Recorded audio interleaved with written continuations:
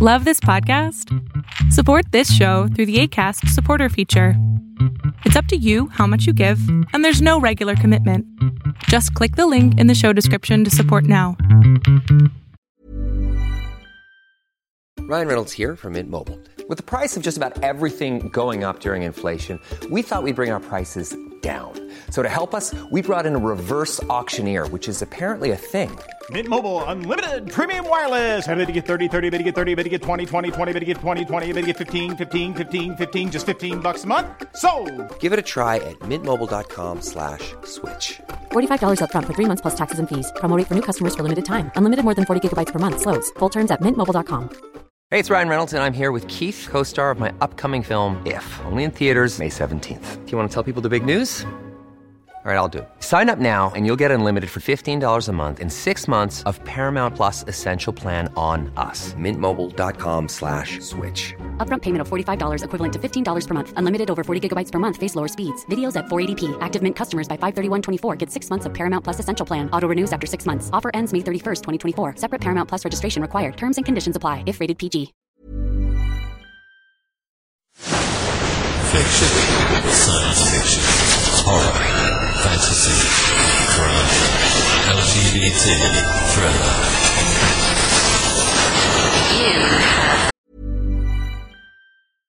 Imagine the softest sheets you've ever felt. Now imagine them getting even softer over time. That's what you'll feel with Boll & Branch's organic cotton sheets. In a recent customer survey, 96% replied that Boll & Branch sheets get softer with every wash. Start getting your best night's sleep in these sheets that get softer and softer for years to come. Try their sheets with a 30-night guarantee. Plus, get 15% off your first order at bollandbranch.com. Code BUTTERY. Exclusions apply. See site for details.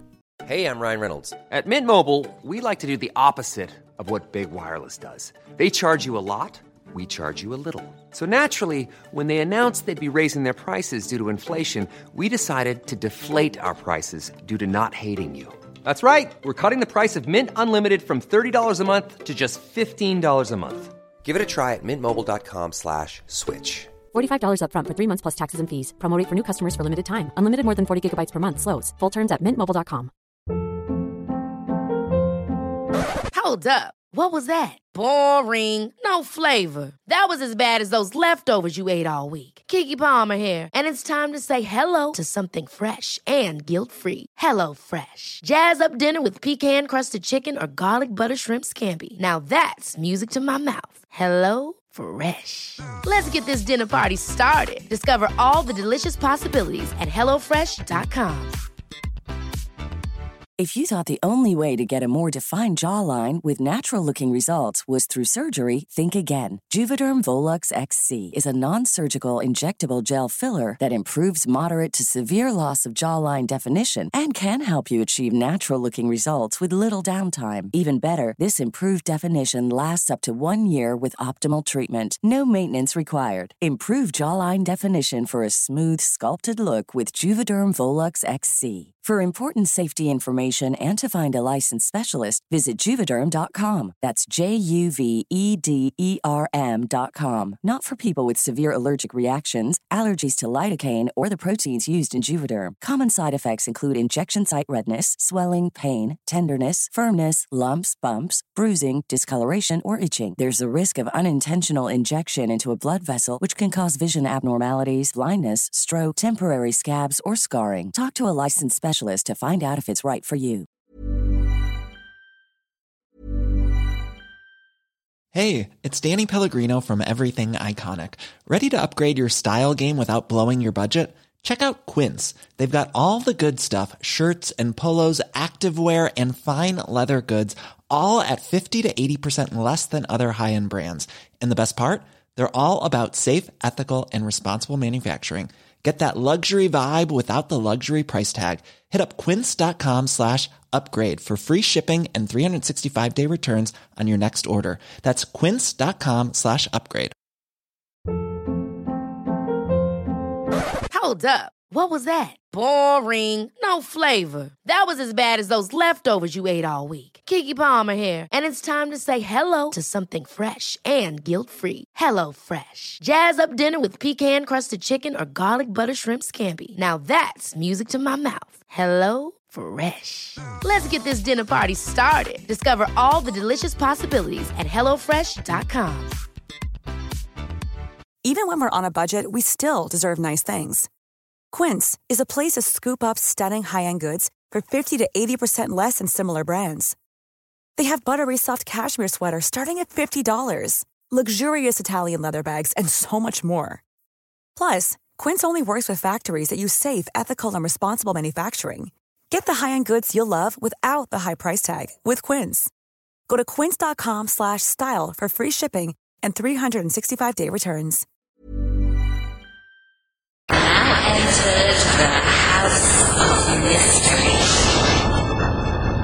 with your hosts, Eric Shapiro, David North Martino,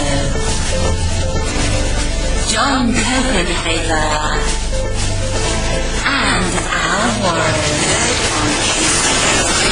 106.5 FM Los Angeles, 102.3 FM Riverside, and 105.0 AM Palm Springs. Welcome back into the House of Mystery. I am Al Warren, Mr. David North Rose Killer Martino is back. I'm back. Yeah. I'm back with all the names. All the names. And you posted that review about the new Jason movie. Oh, yeah, Michael Myers, yeah. Yeah, same thing. Yeah, I do the same thing. Yeah. They're all the same. Halloween Turn them upside ends. down, they look the same. Halloween ends, can we be so lucky? Oh, yeah, well, you know, it won't. This is going to be going on long past our lifetimes, you know. Yes. Another atrocious movie, you know. And you were saying it's not, so there's not even a lot of really good killing in it either. No, good first scene. Yeah. First scene has a nice bone-crunching scene, but then after that, it's kind of... Well, why didn't they just do that and then end it? I know, that'd be perfect. Put it on Roll TikTok. credits. Yeah, put it on TikTok and run it as a video. That's perfect. You're a genius, Al. I am. I tell you, I need to be running this. I'll make Jason or Michael Myers, whatever. They're all the same. They're the same, yeah. You know, it's just same thing, mask or whatever. So, anyway. Well, COVID's just about done. I've just about won. That's right. Just about. You sound like you got some energy and you're ready to rock. Oh, it's just the caffeine. Don't buy into that. But yeah, no, the ears popped and things sort of are getting better. You know, so no more of that. Okay, don't be passing around any more of that nastiness. Okay, that's right. No more. Bad. No more infecting you, Al. Yeah. Well, anyway. Well, you know, at this point, we talk about nastiness and bad horror. So we've got a guest that writes horror, and anyway, so we'll bring him out because he's got a new book out, and the new book is called "A Child Alone with Strangers." It's a novel. So, Mr. Philip Rakasi, thank you for being here. Hey, Alan, thank you for having me. We haven't had you yet. I was trying not to giggle the whole time you guys were talking because I didn't want to interrupt. But well, you know, we've had people hang up on us. So, you know, let's go with it. Right. So what's going on in Philip's life? Like, what is so bad about your life that you have to write such horror stories? Nothing, man. I'm good. You know, it's just I write horror for the thrill of it. I find it incredibly fun and entertaining. And it's you know, it's one of those things where you know, it's like once you get the bug for it and once you get that first rush of reading a great horror novel or seeing a really scary horror movie, it's like one thing you want to emulate that. And so I have a lot of fun writing my scary stories. Well, I'm not a professional at horror. So when I see or read a book that's horror, I sort of kind of get I either like the real scary suspense part of it, or I want the real slasher blood and guts. Right. Like, we just talked about, I know that Dave does reviews, he writes horror, and he does reviews on these movies, and, like the new Michael Myers, it's not really a good story, and it's not really a good thing, and then plus it's not even really violent or anything. So I don't see any winners in this. But what to you is a good horror story? Like, what do you look for?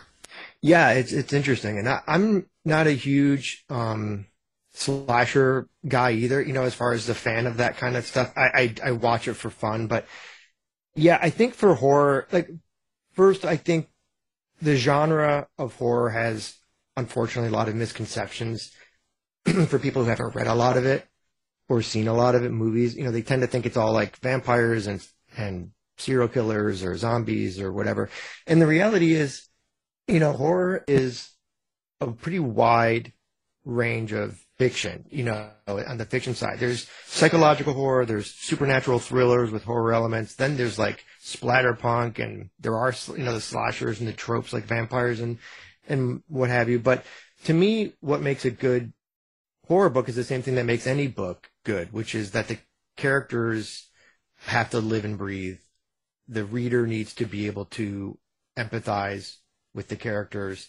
The interactions with the characters need to be, interesting and provocative. And then to me, the plot comes next, the action, the scares, the thrills, all that kind of comes next, because if you don't buy into the characters, then you're not really buying into all the other stuff, or at least not as much. And that's kind of like what you mentioned with, for an example, Halloween Ends, is sometimes those movies don't really build the characters too much. They're just all about kind of the fun and games sort of thing. So I personally think a good horror novel it's got to be, characters that you invest in. And then from there, hopefully it's a lot of fun and a lot of crazy, good supernatural stuff happens. But that's where I always start with my books anyway. Well, what got you into this writing business? And I say that not only just writing, but writing the type of books that you do write. Like, were you out killing people and you decided maybe you should write about it, or where did this come from? No, not yet. So far my hands are clean, but the writing bug struck me early. When I was in third grade, I remember writing a short story on an assignment, and I'd never written a story before. And the response was so great. The other kids loved it, and the teacher loved it, and all that kind of stuff. And it's sort of like, when an actor goes on stage and hears applause for the first time, it's like you realize, wow, this is pretty cool, and it might even be something I'm sort of good at. And that's an exciting thing when you're a young kid. So I really got the bug early, and I've been writing nonstop really ever since. And I've always read horror. I grew up on Stephen King and Clive Barker and Dean Koontz and those guys. And so I was, I really always enjoyed reading it, but I wasn't really, writing a lot of it. When I was in my 20s and 30s, I was writing, what I would call non-genre fiction, literary fiction. And I wasn't really getting anywhere with it. I had written 3 novels. I'd written 100 short stories, and I wasn't getting any traction. And so around 2010, I started writing screenplays, and oddly enough, I started writing for Disney. I started writing children's movies for Disney, and ended up getting a credit on one of them, a movie called Santa Pups 2, or Santa Pups 2, I think it is. And and then I wrote a movie for Lifetime that was like more of like a ghost story. And so I started writing all these horror scripts, and had meetings with like Blumhouse and CBS, and nothing ever really took off. And then it was just like one of those weird things. It was like this kind of epiphany. About 2014, 2015, I was like, well, shoot, man, maybe I should try writing some of this horror stuff as fiction instead of these kind of character-based stories I've been writing. And I wrote a short story called Mother. I had a friend of mine read it who was a horror author. I sent it out to a small press. They bought it within a day, and that was my first published story. And then from there, it has been I mean, I've had my ups and downs. I've had my bumps, like any new career where you're learning on the job or learning on the go. But since then, it's been kind of this like nonstop, ride, and it's been great. And the last year or so, things have really kind of taken off. I've got some novels coming out now, and I've made some bigger publishing deals. So it's really exciting. But that's kind of really why I started writing horror. Was it was just something that kind of like sparked between what I was doing on the screenwriting side and then what I was doing on the writing side, kind of coming together. Yeah, it's interesting how it just happens all of a sudden, eh? Yeah. I mean, I can remember the moment vividly. I was working for a marketing agency at the time, and I was walking around the block during lunch, and I was talking to my wife, and I was frustrated because of this. I just gotten a pass from CBS on a pilot that I wrote, and I was sort of frustrated and sort of venting about it. And I was like, I'm just so sick of writing. I'm so sick of writing screenplays. I don't love it. It's all this work, and you have to and then you got actors telling you to change, you got directors telling you to change, you got producers telling you to change it. And at the end of the day, it's not even, it's not art. It's structure. It's a foundation for which other people to build something, which is fine, and the money's good, but it didn't feel great to write it. It wasn't inspiring me. It wasn't fulfilling me. So yeah, I was talking to my wife, and I was like, it sounds ridiculous. I literally stopped in my tracks and was like, hold on a second. Why don't I start writing horror fiction and see how that goes? And it was this weird, like, lightning bulb moment. Were you high at the time?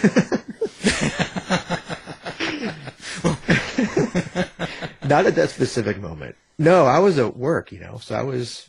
Well, that doesn't mean anything. No, right. No, I was more, no, I was just kind of like downtrodden and frustrated, but yeah. Well, how was it for you transitioning between screenplays and short and long fiction? There are three completely different approaches to those three things, what you just mentioned. Screenwriting is very much a technical skill. It's very much about structure. It's about, beats and acts and character development, and it has nothing to do with, quote unquote, writing, or at least writing prose. It's dialogue and action, dialogue and action, dialogue and action.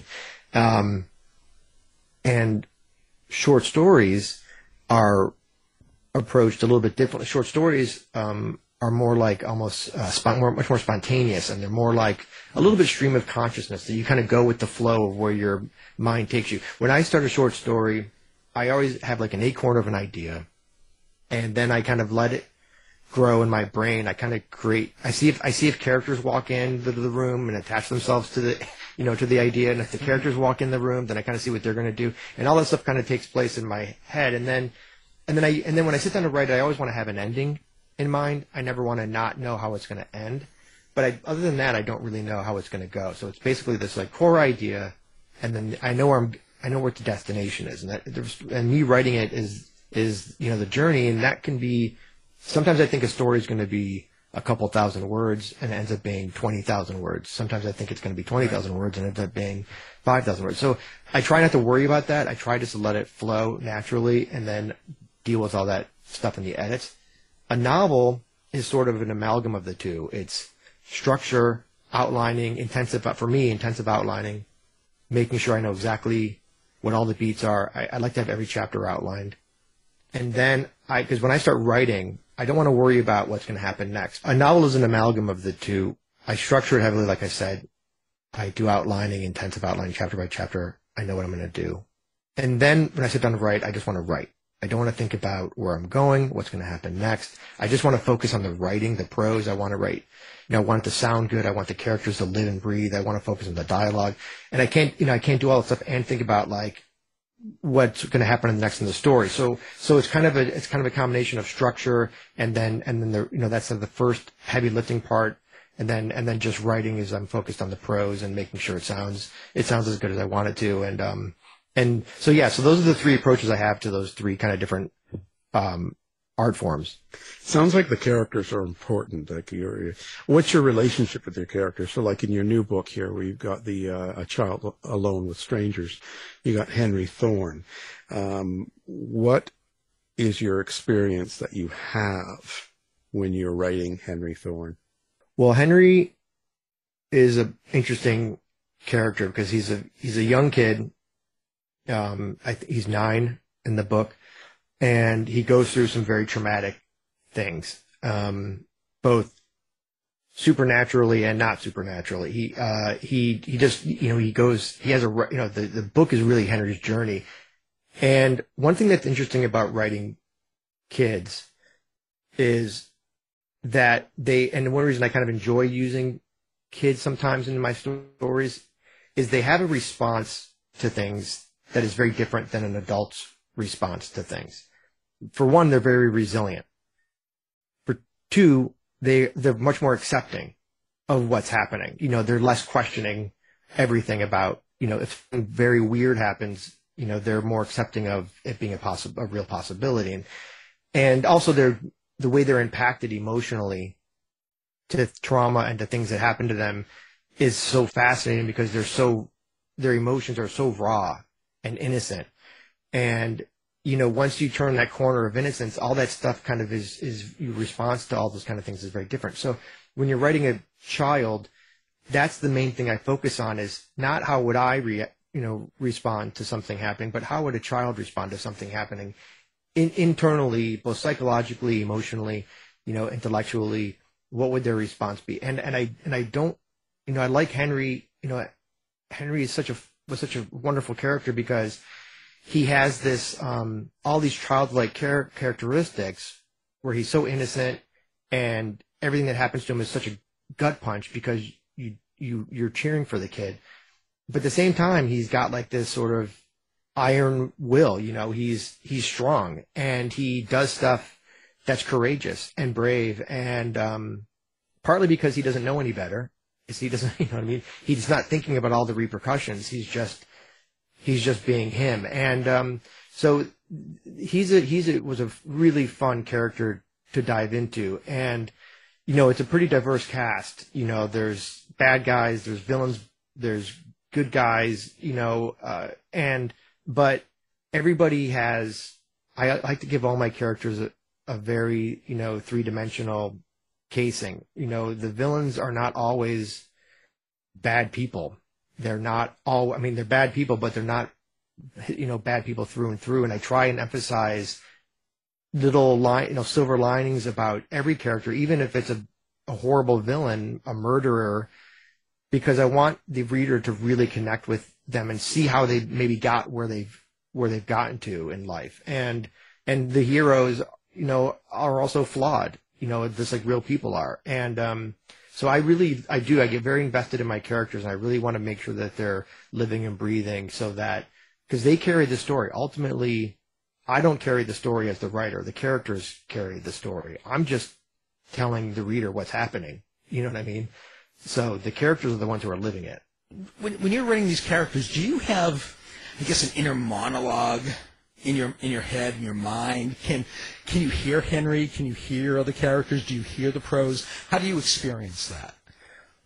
Well, I think partly just because of the way I'm wired, and also partly because of my screenwriting experience, I think very visually, which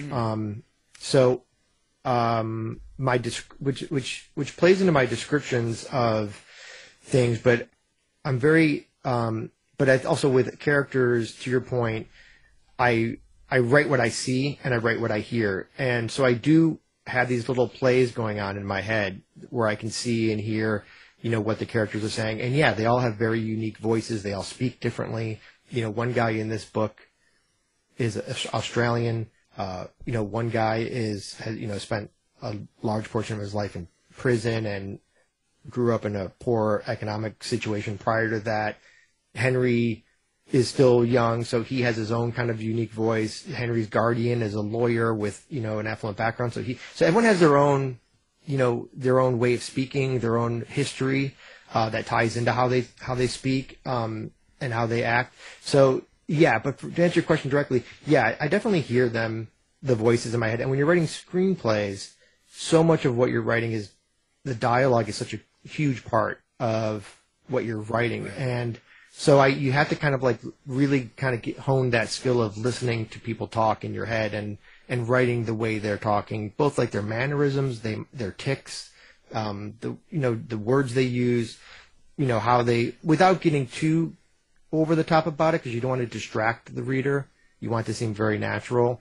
But yeah, that's something that I've just kind of like is a skill I either had or have, developed, but that's something that that's the way I have to do it, is I have to visualize everything and then kind of write what I see. And I'll add to that something that I do a lot of, which I have learned, which has become a skill that I've developed reading a lot of other writers and kind of that kind of stuff, is I try to be very visceral with my prose and with my situations. I subtly, you wouldn't notice it unless I pointed it out, most likely, but I refer to way maybe something, the texture of something feels, or how something smells, or what it sounds like in this room, or little things like that can really draw a reader's imagination into the scene. And so I try to kind of implement a lot of that throughout my work as well, because I really want readers to feel the impact of what they're reading. If somebody's hurt, I want them to feel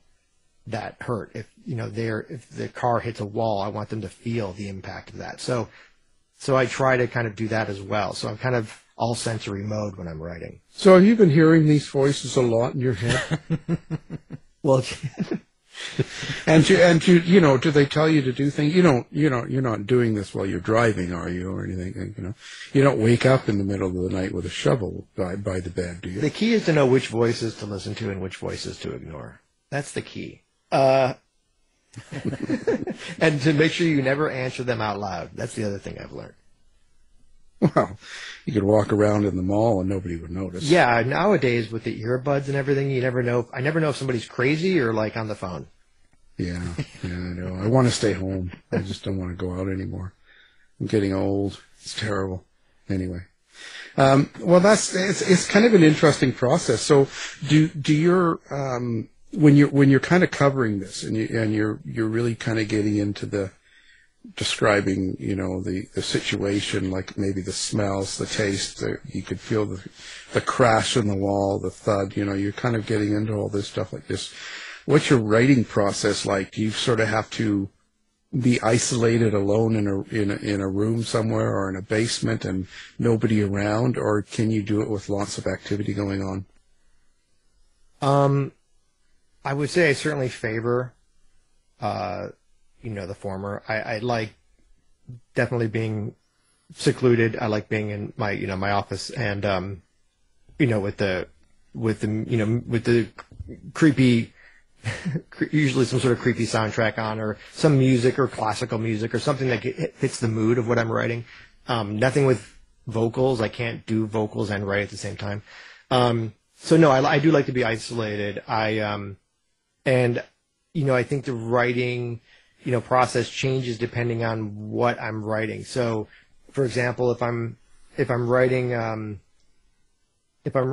something like a story or maybe even like a screenplay or even maybe part of a novel, some days it's like heavy lifting, right? Like every word feels like you're picking up a stone and moving it over, to another patch of land or something.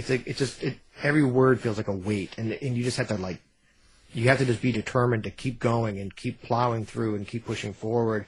And those days are hard, but you try and get your word count in, and you just try and do the best you can. And if you need to, the thing that's interesting is sometimes when you're writing like that, when it's going that way, you feel like, oh my God, this is so slow, and I'm just like, I can't, this is, and this process is taking such a long time, and it's got to read so boring. And then you read it and you realize it actually sounds pretty good because, the reader doesn't know how long it took you to write a sentence. They just, they're reading the same pace as they read everything else. So sometimes it's kind of fascinating to me that sometimes the hardest things to write are the things that read the easiest. But when I'm neck deep in a novel or a scene, sometimes it gets a little where it's, I'm locked in, pretty good, and I'll kind of just write straight for, 3-4 hours. And, I've been writing and had my, wife walk into my office, and she's like, God, how can you be in here? It's like 100 degrees. And I'll be like, sweating and, my jaw clenched and, and staring at the, at the monitor like a madman because you get carried away. And those are the best moments. Those are the great moments when, I wrote a novel called Boys in the Valley that's coming out next July. And I wrote the last 10,000 words of that novel in like one sitting. I just was feverish about it, and it's a great feeling. You end up doing a lot of rewriting when you write like that, but yeah. So it kind of varies depending on how the flow is going that day. But I try and make sure I get some time definitely in either way, so that I get make some progress. Your wife is still alive? Yeah. Okay. I mean, yeah. Yeah, my poor wife. I mean, I can't, writers' wives and husbands are, angels from heaven, because we are not an easy bunch. Writers are not an easy bunch to live with. We're overly sensitive. We're cynical. We're depressed. We're anxious all the time. We live in our heads a lot, and God bless them. They're always. My wife is very supportive. Thank goodness. I wonder now. So when you say you've really big on the outline and being structured, but you seem to have moments or even hours where you get into the story in your head and you're writing and stuff. So when it comes to writing the story, do you have to be in a certain mood? Does it have to strike you at the right time? Or do you, because can you plan this? Can you just go, okay, well, all next week there's nobody here at the house. I can write all day and all this. Or does that work for you? No, for sure. I definitely have moments where I'm planning ahead. And that's part of what I was saying earlier when I was saying that I over structure or I over outline, is so that I can have those moments where I can just write and write and write. Cause I don't need to, I don't like having to worry about the story, which sounds a little odd, but when I'm writing, I like to worry about telling the story. And so that allows me to have those kind of moments where I can just go. Like, can you just plan your day and say, okay, well, tomorrow I'm going to write from 9 to 5. There's nobody here. House is quiet. Wife's out having an affair, whatever. And can you just sort of sit down and write at that allotted time? Or when you sit down, if you're not in the mood to write, can you still write? And that's it. Yeah. And so I do plan ahead. So, For instance, if I know I have a big, set piece coming up or a big scene coming up, and I'm kind of at the end of my rope where I've been writing all day and I'm maybe a little tired and I'm worn out, I'll hold it off for another day. I'll be like, I'm going to hit this and, hit the ground running tomorrow, and tomorrow's going to be the day I write this big scene, because I know it's going to take me, a chunk of time to get it all down. I don't want to have to stop midstream. I just want to kind of get it all out at once. And yeah, there's sometimes when I have a big project, for example, I'm going to a convention in New Orleans at the beginning of November, and I'm taking a week. I owe this big outline to my publisher for a book that I haven't written yet, but I've sold them, and I really need to focus on it. I just need to get away from everything, because I have so many other little projects, and there's things that just come up at home, as everyone knows, and so I'm just taking a week after this convention. I'm going to Mississippi. I'm staying in this. My friend owns this old, house in Mississippi that he, only stays in a couple of times a year.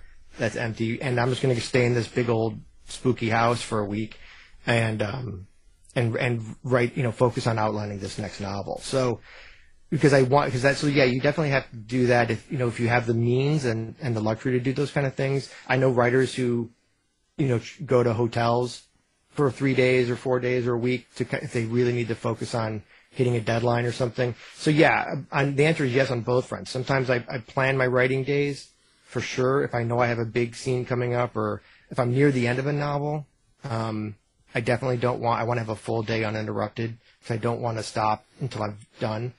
And then when I have these giant projects, it's good to be able to totally separate yourself from everything else and just, isolate yourself and focus on that one thing, 24/7 without interruption. Well, you say, you're very structured with outlines and such when it comes to the novel.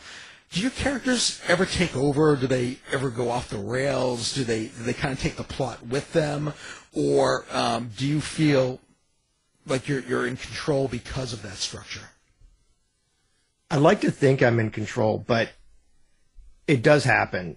I wrote a novel called The Blue Butterfly, and that's my agent is currently trying to find a home for, and it's a thriller. And I outlined this book to it's a mystery thriller with kind of time travel elements. So the structure is incredibly complex, and I had never really written a true mystery before. Where you had to seed certain things, you have to have red herrings, you have to have misdirection and all that kind of stuff, right? And so you really got to have the whole thing, in my mind.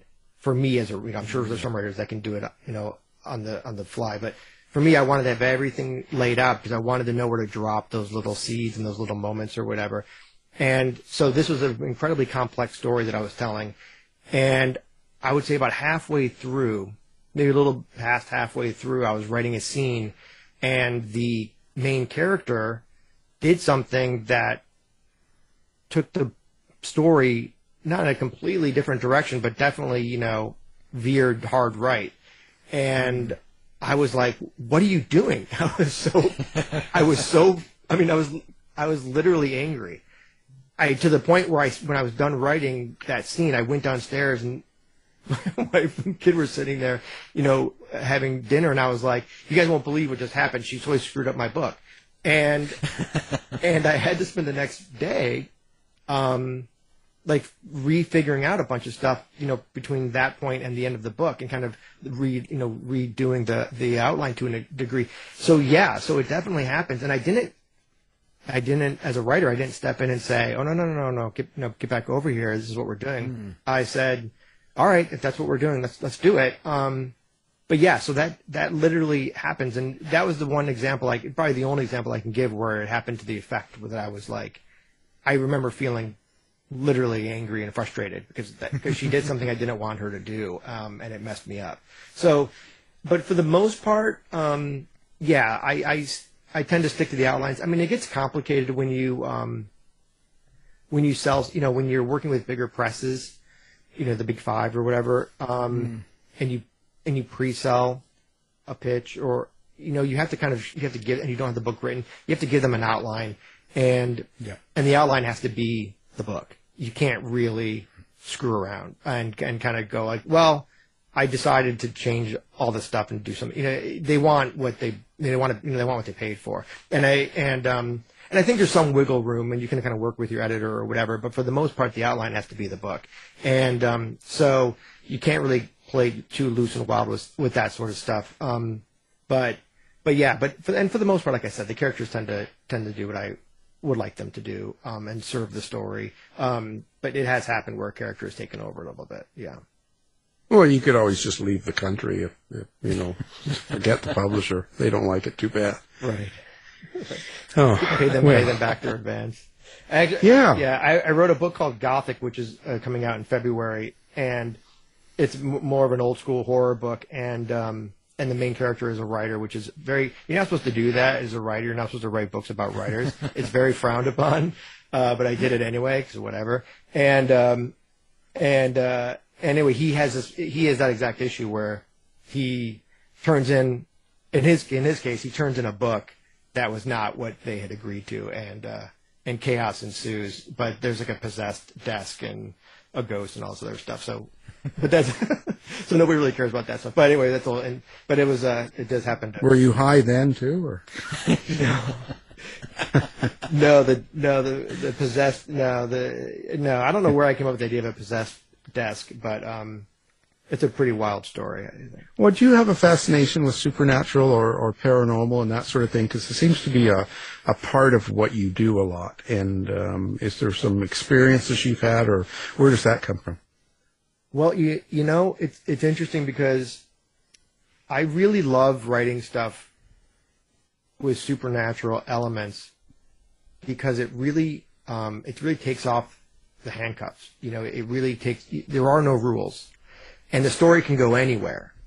And I love that. I love that a story can go literally anywhere. When I first wrote Child Alone with Strangers, and this is 2 agents ago, he wanted me to write it, to take out all the supernatural stuff and just make it a crime novel, because he's like, look, this is a great crime novel, but why do you need all this crazy monsters in the woods and telepathic kids and all this stuff? And I'm like, because that's the fun part. That's what makes the story wild, and that's what makes it unexpected. And for me as a writer, it's what I want to enjoy what I'm writing as much as I want the reader to enjoy what they're reading, So I got to have fun with it too. But I love the idea of writing horror and stuff with supernatural, because like I said, it lets you go anywhere and do anything. Anything can happen to the characters. Anything can happen to that world. And for me, that's what really, like, just the sandbox is, eternal. And so that for me is why I'm drawn to it. I don't like, being restricted by reality. Now that said, I've written books that are very much restricted by reality and that deal with very real human everyday issues. But when I write genre fiction, I'd like to just kind of like really go crazy with it. And everything has to serve the story, obviously, but I think people like it when you surprise them, right? I mean, we're at a point where we're also saturated with stories, with streaming and, books and podcasts and all this stuff. And it's so hard to come up with something original. So you want to just have an original voice, but you're telling a story that's been told before. And I don't, shy away from that. You're just telling it in your own way. This is a Philip Fracassi version of this story or whatever. But, I think people like to be surprised and they like to be caught off guard. And I think that's part of the fun of reading a horror book. Well, I'm wondering, how did you get involved with the horror community? I found the old Shocklines forum way back in like the early 2000s. Yeah. How did it happen for you? Well, the horror community is an interesting community, first of all. for a lot of different reasons, but I don't want to get sidetracked. But so I'll say this: the way I got involved was when I really wasn't involved until I started writing. I wasn't really in that deep. I was reading horror novels, sure, but I wasn't really deep into like communicating with writers or that kind of thing. And or other readers in the communities or anything like that. So, but when I started writing, you want to connect with other people who have been there and done that.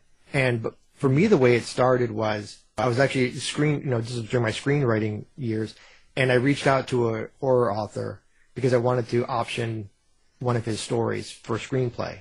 A guy named Laird Barron, who's an unbelievable horror writer and crime writer. He wrote a crime trilogy for Putnam. And through the course of him and I communicating with his representatives about optioning this novella, we kind of became friendly. And when I wrote my first story that I mentioned earlier, Mother, I had sent it to him. I said, hey, what do you think of this? It's my first kind of shot at the genre.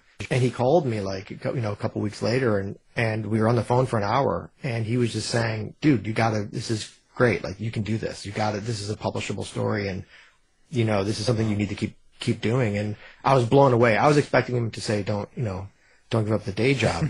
And I still had like all my notes. And then he proceeded to tear the story apart in all the best ways, right? Offering criticism and feedback. And I still have like all my notes, from that. And I take all that stuff very much to heart because he's a professional. He's been doing it. He's respected. And I'm not one who shies away from criticism and critique. I love it. If you can tell me something that's going to make my story better, I want to hear it. I decide what goes in and what goes out. So ultimately, all that feedback is sorted through, and I pick the stuff that I agree with, and I discard the stuff I don't. But I never shy away from feedback. But so I became friendly with Laird, and then I published a couple stories, and that's when I started getting into the community. I went to like a convention just to kind of shake hands and mill around. And I had my little chapbook with me, and I was kind of handing it out to people, and I had no idea what I was doing. But that's really how, and then I started going and then I started communicating more with writers online and kind of get the social media thing going. And it's been, 7 years now since I really started writing for genre, for horror genre. And I've gone to, a handful of conventions since then, and I've become very friendly with so many writers. And it's a wonderful community. The readers are so, they're so into it, and the writers are so friendly and warm in this community and so supportive. The one thing I was going to say about the horror community is I write guest columns for a website called Book and Film Globe, and the editor is a guy named Neil Pollack, who's written a bunch of books, and he told me, I started writing horror stuff for him, and interview pieces and reviews and stuff like that, and he he was very unfamiliar with the community, and he made a point to tell me at one point, he emailed me and he's like, it's so refreshing to hear these things you're doing, these interviews you're doing, and to see how the horror community supports each other. He goes, you don't see that in other writing communities. He goes, trust me, I know, and it can be cutthroat. And so I like to think that for whatever reason, horror is kind of like an open community. We're all very supportive of each other. Maybe it's because we're kind of like we're sort of the black sheep of the family. We're sort of the redheaded stepchild, as it were. And I think we kind of like band together out of unity. But yeah, so it's a really great community of writers and readers, and I've had such a great experience with everybody. So it's been a blessing, and I've met people who have really helped me out. Helped me not just with the writing, but understanding publishing, understanding how to be a professional, understanding etiquette, and I listen to all that stuff. I take it all in because I really strive to be like a professional writer, and I want to present myself well.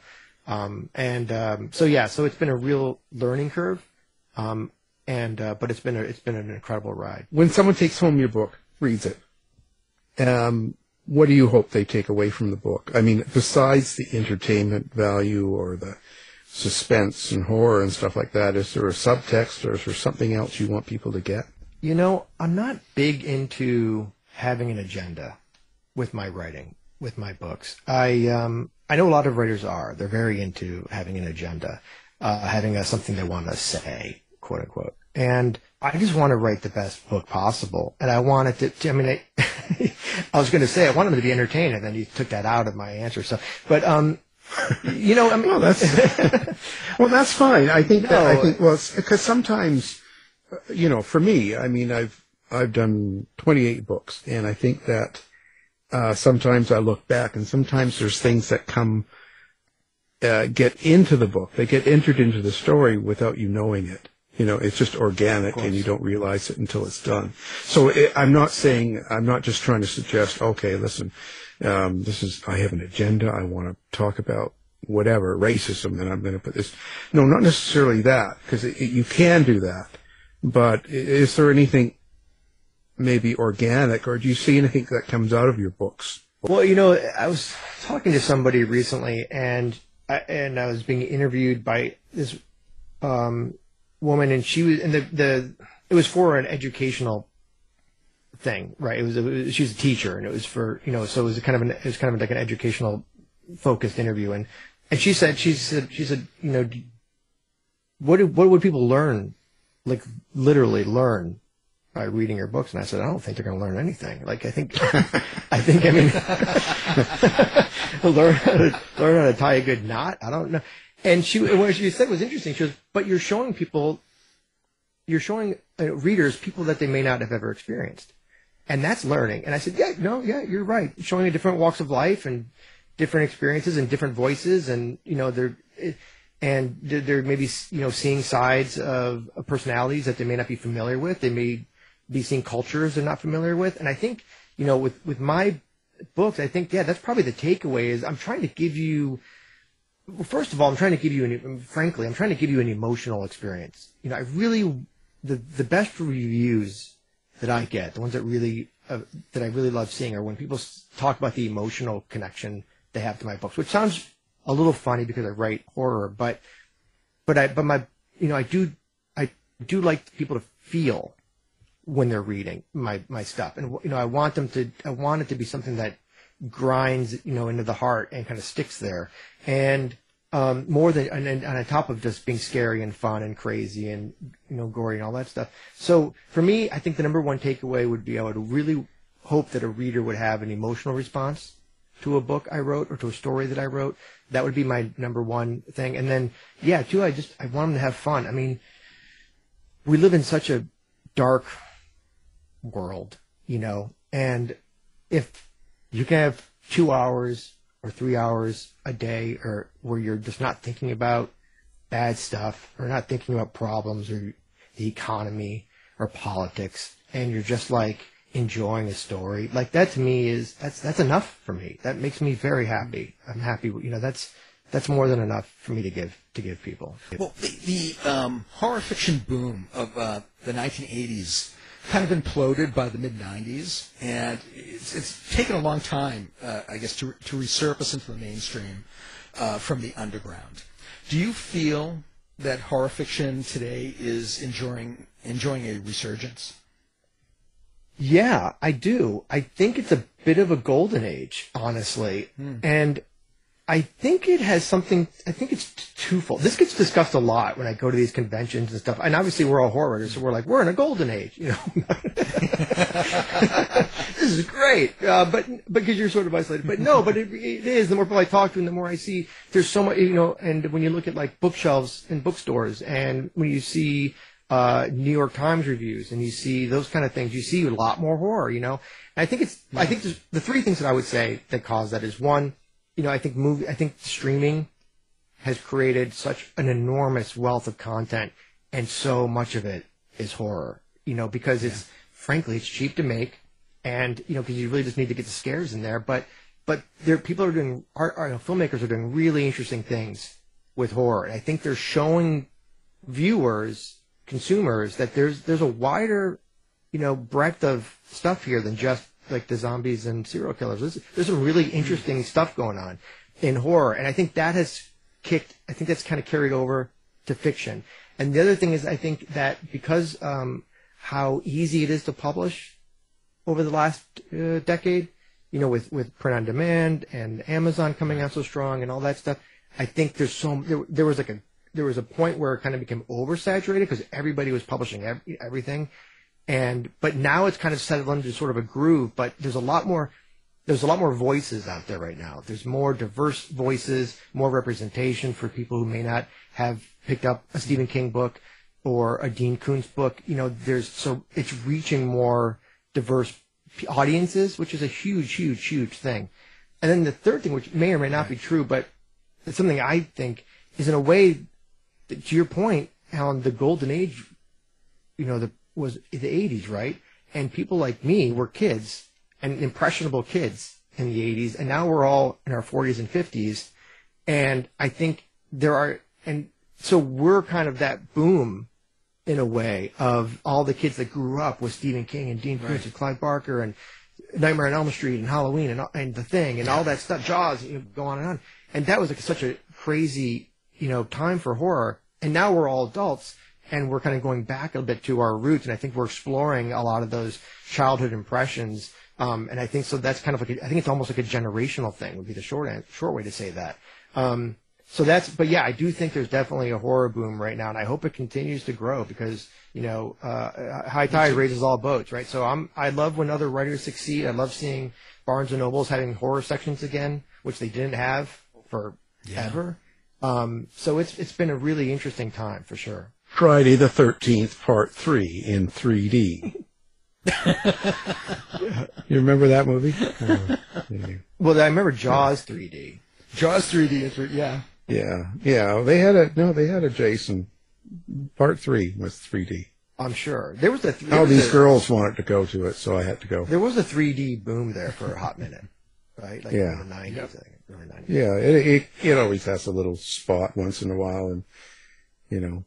So, one book, someone that's never heard of you before, which is really, frankly, hard to believe. But there might be a person out there that doesn't know what kind of writer you are. So if you had one book to choose to say, well, read this, and you'll get a good impression of what kind of a writer I am, which one book would you tell them to read? It sounds like a plug, but honestly, it's this novel that's coming out on the 25th of October, A Child Alone with Strangers, because for one thing, it's my first novel. So everything that I have out to date has either been short story collections or short, you know, novellas, which is a very short novel or a long short story, depending on how you look at it. And those are all out there, but the reality is novels are, mountainous compared to short story collections. They're apples and oranges. Short story collections just don't have the reach or or the readership of a novel. So I think this novel is a great gateway to my work because it's a big 600-page crime horror hybrid. It's a lot of fun, but I think it introduces you to my style of writing, introduces you to my style of storytelling, and I think it's a very solid example of the breadth of my other work. It's like there's some stuff that's a little more on the traditional horror side, or on the the kind of more like the kind of traditional side of horror that you might think about when you think of horror. And then there's some stuff that's more literary, that's more like a thriller. I've written science fiction, so I write a lot of different things. So, but I think this is a good example where it kind of encompasses all those different elements of my work to date. So I'd say definitely start with this novel, and then I have a couple novels that are primed to come out in the next 8 or 9 months here. So, but this is, I think, the best way to start. Well, so how do people find Philip? Like, what kind of information do you want to give out here? Do you have a website, social media? You surface on apps somewhere, like Grindr or something like that, or what? Where do people find Philip Fracassi? Like, give us that information. Well, unfortunately, I don't do TikTok, and I wish to God I did, because man, what a platform! But yeah. I don't dance, so. But yeah. Well, get your dog and sit on the screen and let him do the work. I have 2 cats, and if I can just get them to do some funny stuff, that might be the way to go. They're not funny cats. They're they're very serious cats, so they're boring. No, I thank you. A website is the best way. I have a website is pfracassi.com, and I'm also on Facebook, Twitter, and Instagram. So you can find me all those places, and you can contact me through my website, or you can reach out to me via any of those social media platforms. I love engaging with readers and talking to folks. So those are all good ways to find me if you want to find me. And my work is everywhere. It's on Amazon and Barnes & Noble and all the usual places. Well, of course, and we'll have everything up on our website so people can find it and find you easily. We'll even put your phone number up. Please, and my home address? Perfect. Oh, yeah, sure, why not? Give it to you. Well, it's been a pleasure. So now the book we've been talking about is A Child Alone with Strangers, a novel. And it's written by our guest, Philip Fracassi.